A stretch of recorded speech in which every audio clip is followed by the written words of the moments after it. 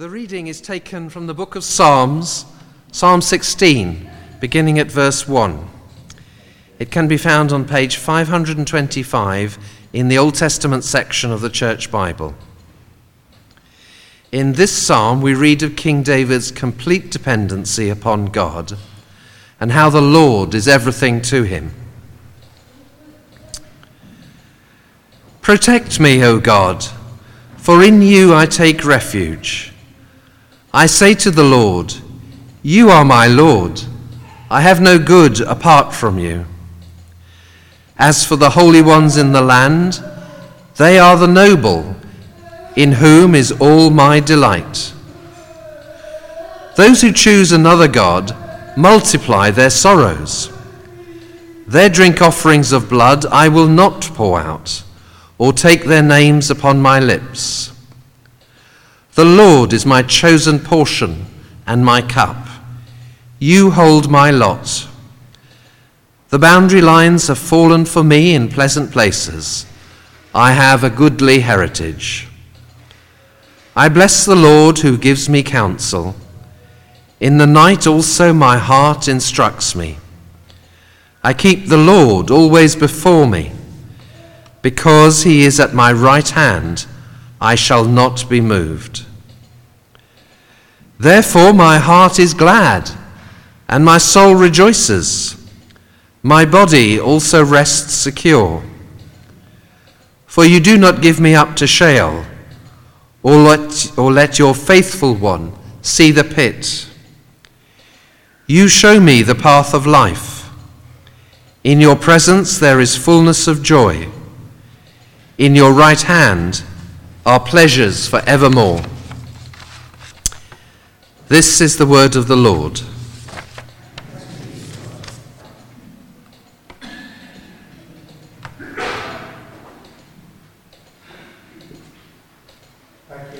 Thank you, Richard. It's lovely. I can hear this lovely ticking noise in the background. I don't know if you can hear it as well. So obviously, they used to chant the Psalms, didn't they? Do you remember? So obviously they want me to chant this sermon, don't they, that we're going to bring. Should we try it? No, let's really not. Let's really not try that. You show me the path of life. In your presence there is fullness of joy. In your right hand are pleasures forevermore. We're going to look this morning at this theme of contentment and what that means. So shall we pray together? So Lord, may my mouth speak wisdom and the meditation of my heart bring understanding. That your Holy Spirit would be our teacher this morning to awaken our hearts, expand our minds, and shape our identity. In you we pray. In Jesus' name, amen. I think it's Wednesday, isn't it? This Wednesday sees the arrival, doesn't it, at the cinema for one final time for our favourite on-screen archaeologist. You know who I mean, don't you? No. Well, at last, after many years of anticipation, for some of you, maybe not, Harrison Ford reprises his role as Indiana Jones. He's 80, you know, and he's still throwing himself around. Apparently, he takes his shirt off in the second scene. That's the only spoiler I'm going to give you, just to whet your appetite to be first in the queue on Wednesday. It's even showing in Jersey before it's showing in America. Can you believe that? There we go.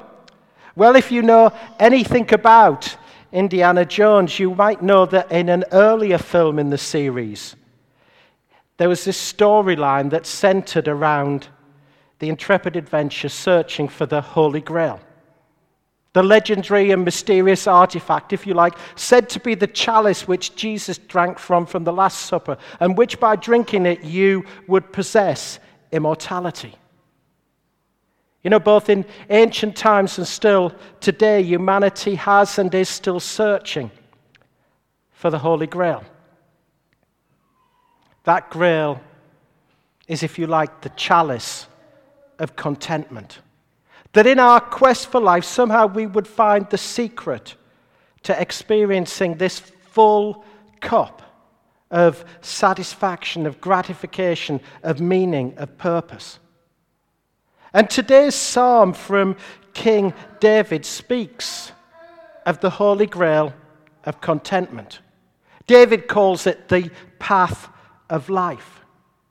You show me the path of life, and in your presence there is fullness of joy. And in your right hand, pleasures forevermore. Now, here's what we need to know just at the start about the path of life. The path of life had this twofold meaning. First of all, it was an Old Testament wisdom term from the book of Proverbs. That by following it, it led you to contentment. Or by following it, to quote Jesus, to use a different metaphor that has the same meaning, that you would find life in all its fullness. And for the wisdom writers, only the wise could achieve it. The wise were those who obeyed God. But also what that path of life meant, it also meant by walking along it now, you would experience contentment, life in all its fullness, in the here and now. So it doesn't just have a future reality, it also has a present reality. And as we look through this psalm, what we'll see is it will become evident, won't it? That this biblical path to contentment, the path of life, it kind of like is in sharp contrast, isn't it, to the culture of today. For contentment isn't found in what you have, but who you know. The path of how to find contentment in today's world, often it's typified, isn't it, by this word more. If I just have more.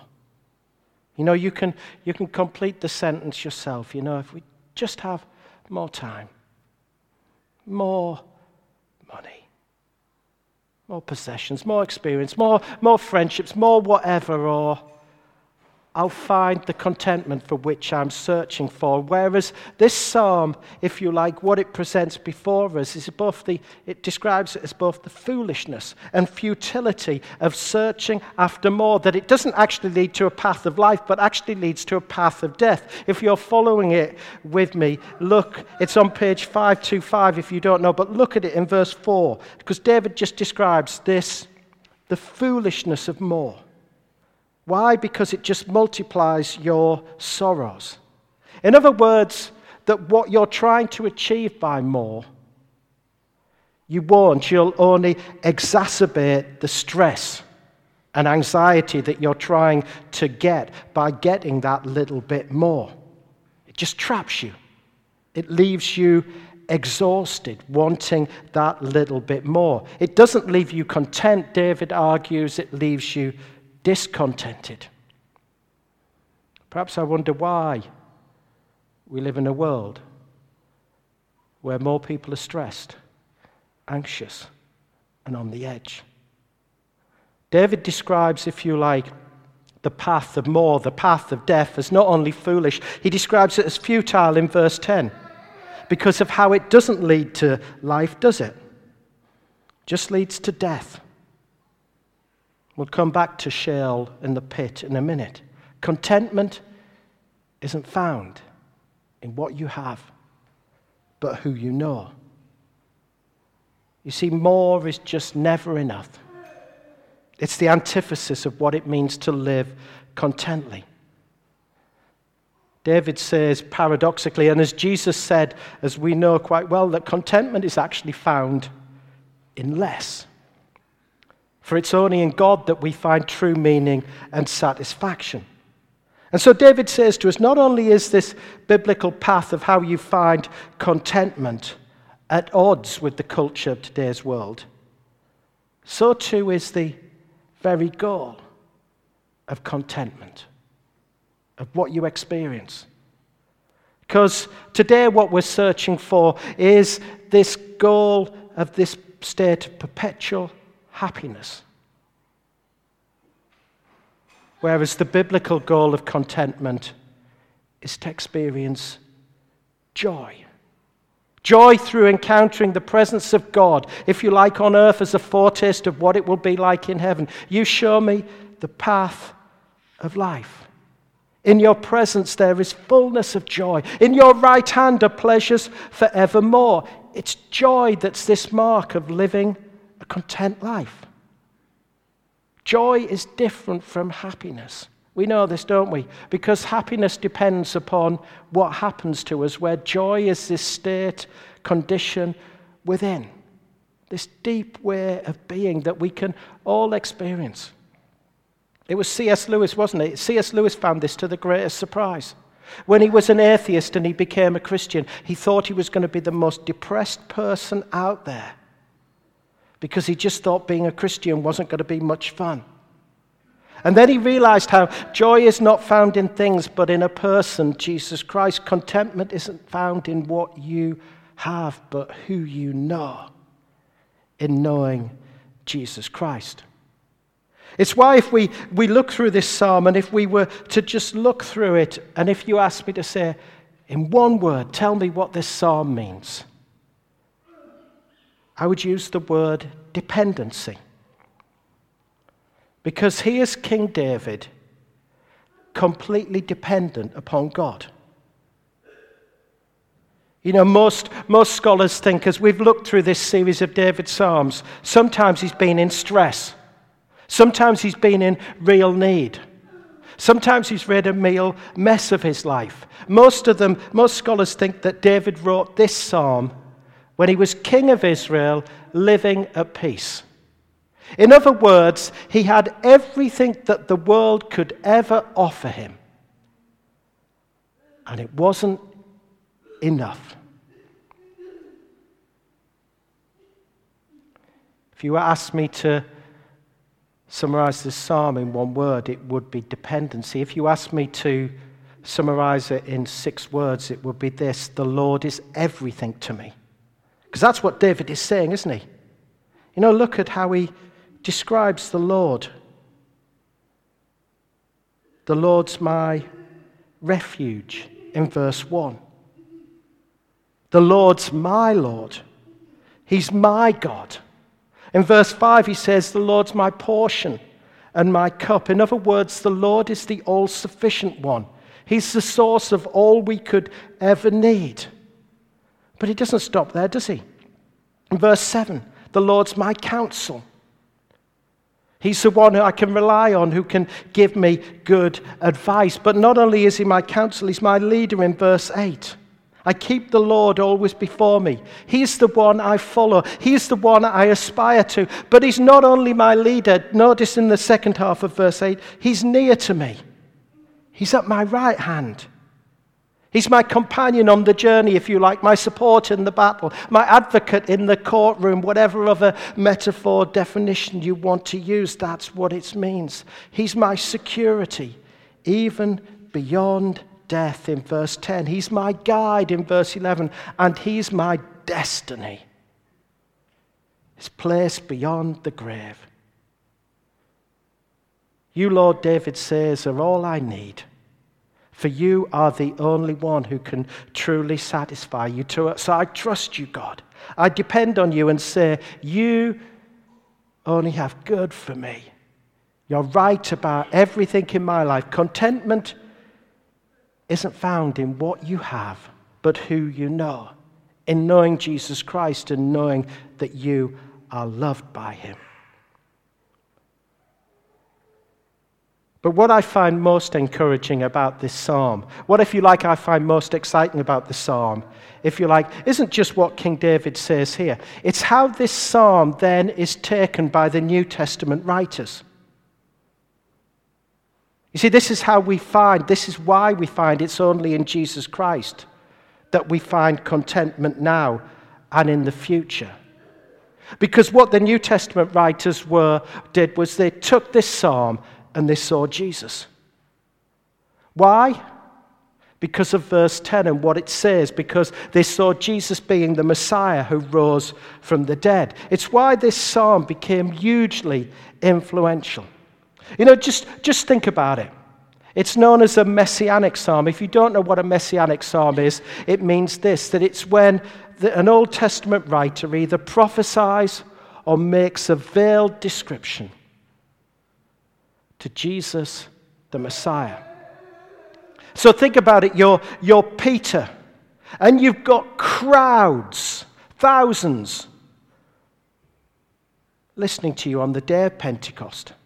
And you could take all of the Old Testament to start to prove to the Jews how Jesus is the Messiah. And what does Peter do? He takes this psalm. He quotes from the last 4 verses of this psalm in his sermon to the Jews, to all those gathered in Jerusalem on the day of Pentecost. What does Paul do on his first missionary journey? He's in this place called Antioch. And what does he do? He quotes from this psalm to show how Jesus is the Messiah who rose from the dead. Why? Because to them it's one of the few passages in the Old Testament that foresees a Messiah who would rise from the dead. In other words, that the resurrection of Jesus was foretold in the Scriptures. But also because it's one of the few passages in the Old Testament that foresees this hope of eternity. For all of Jesus' followers in the presence of God, where there is fullness of joy and pleasures forevermore. Look with me at verse 10. I said we'd come back to it. For you do not give me up to Sheol. Sheol was this place the Jews believed that was where you went when you died. And you lived on, but they were never sure how you lived on. You do not give me up to Sheol, or let your faithful ones see the pit. The pit was this metaphor. It was this metaphor used to describe, if you like, this place of complete isolation and banishment from God's presence.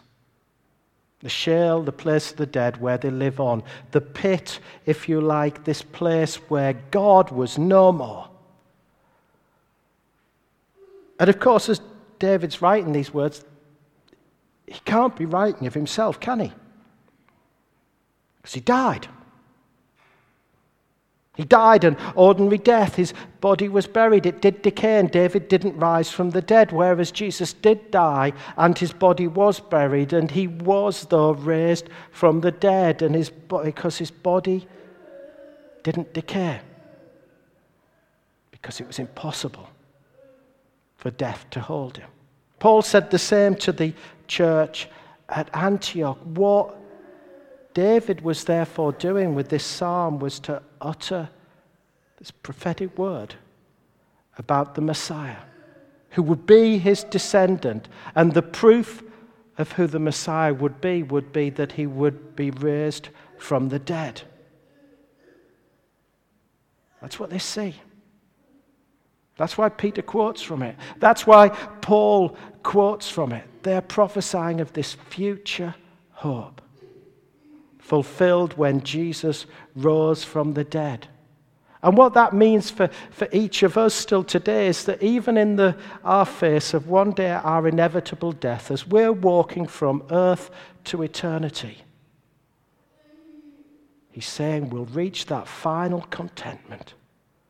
That in our resurrected bodies we'll find endless, unimaginable pleasure. For you show me the path of life.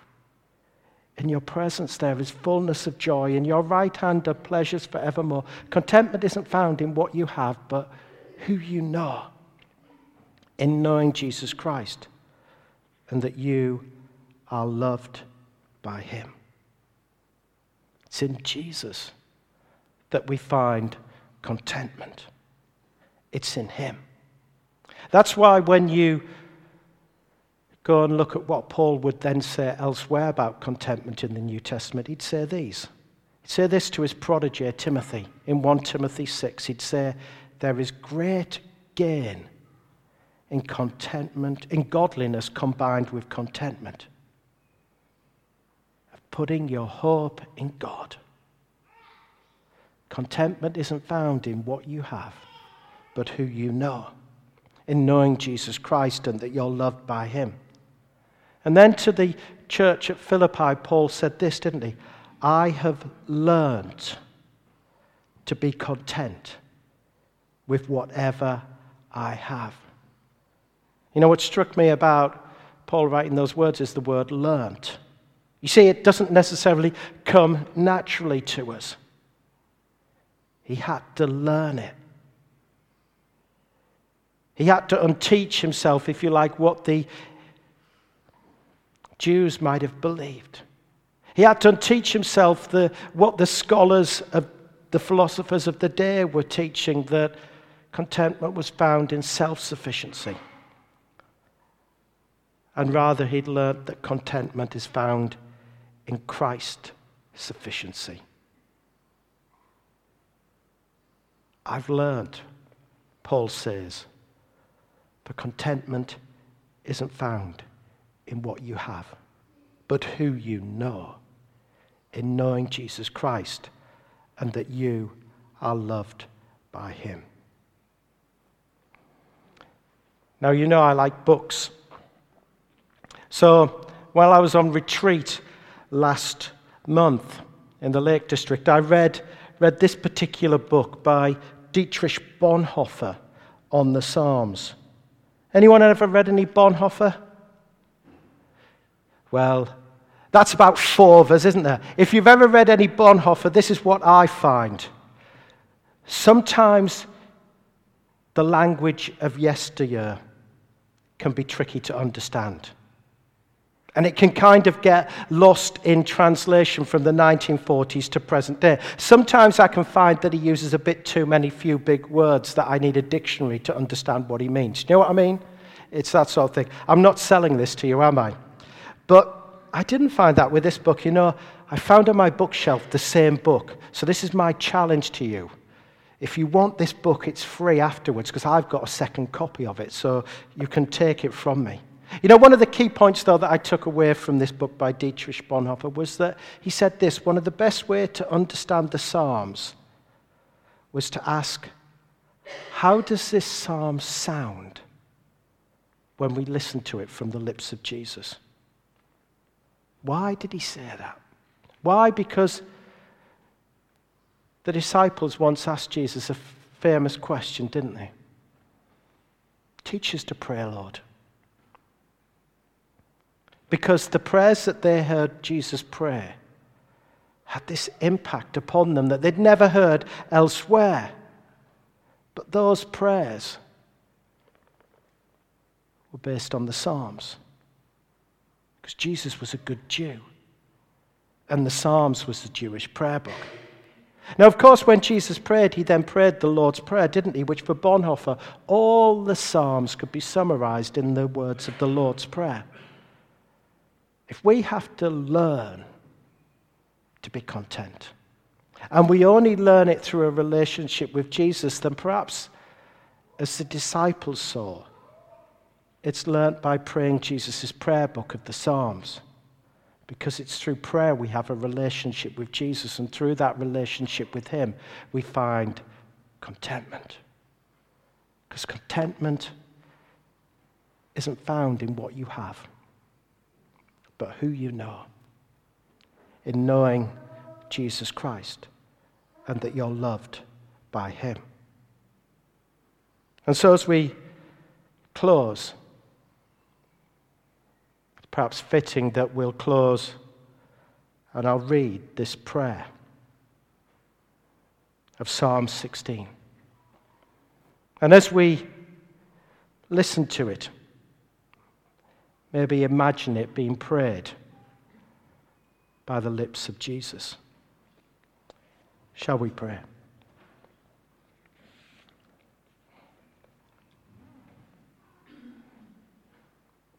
Protect me, O God, for in you I take refuge. I say to the Lord, you are my Lord. I have no good apart from you. As for the holy ones in the land, they are the noble, in whom is all my delight.